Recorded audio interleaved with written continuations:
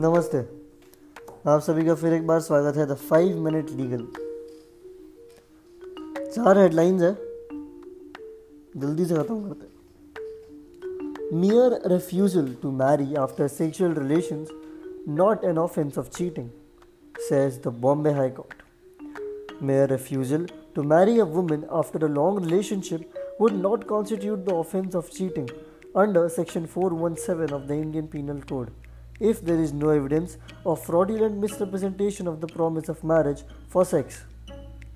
Justice Anuja Prabhudesai observed that in the instant case, the couple had indulged in sexual relations for over 3 years.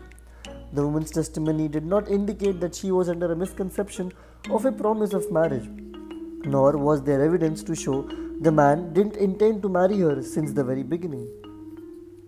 The next update: maintenance under Section 125 of the CRPC may be enforced in any place where person against whom it is made may be residence not material, says the Delhi High Court. The Delhi High Court has observed that the presence of a person at preferred jurisdiction at the time of application for maintenance against him under Section 125 of the CRPC would be a material fact for the execution of the said order of maintenance. Justice Chandradhari Singh added that Section 128 of the Code, which contemplates procedure for enforcement of an order of maintenance, uses the words where the person against whom it is made may be, and not where he is residing or where his permanent property is. The third update: dowry death shall be presumed if it is shown that wife was harassed for dowry soon before death, says the Apex Court of India. The Supreme Court has observed that once the prosecution is able to establish that a woman was subjected to cruelty or harassment for or in connection with any demand for dowry soon before her death, the court shall proceed on a presumption that the persons who have subjected her to cruelty with demand for dowry have caused dowry death under Section 304B of the IPC.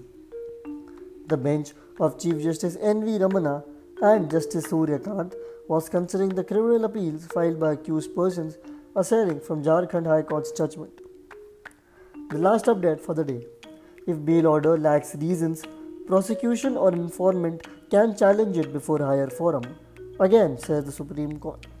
Supreme Court held that if an order granting bail was bereft of relevant reasons, then the same would entitle the prosecution or the informant to assail it before a higher forum.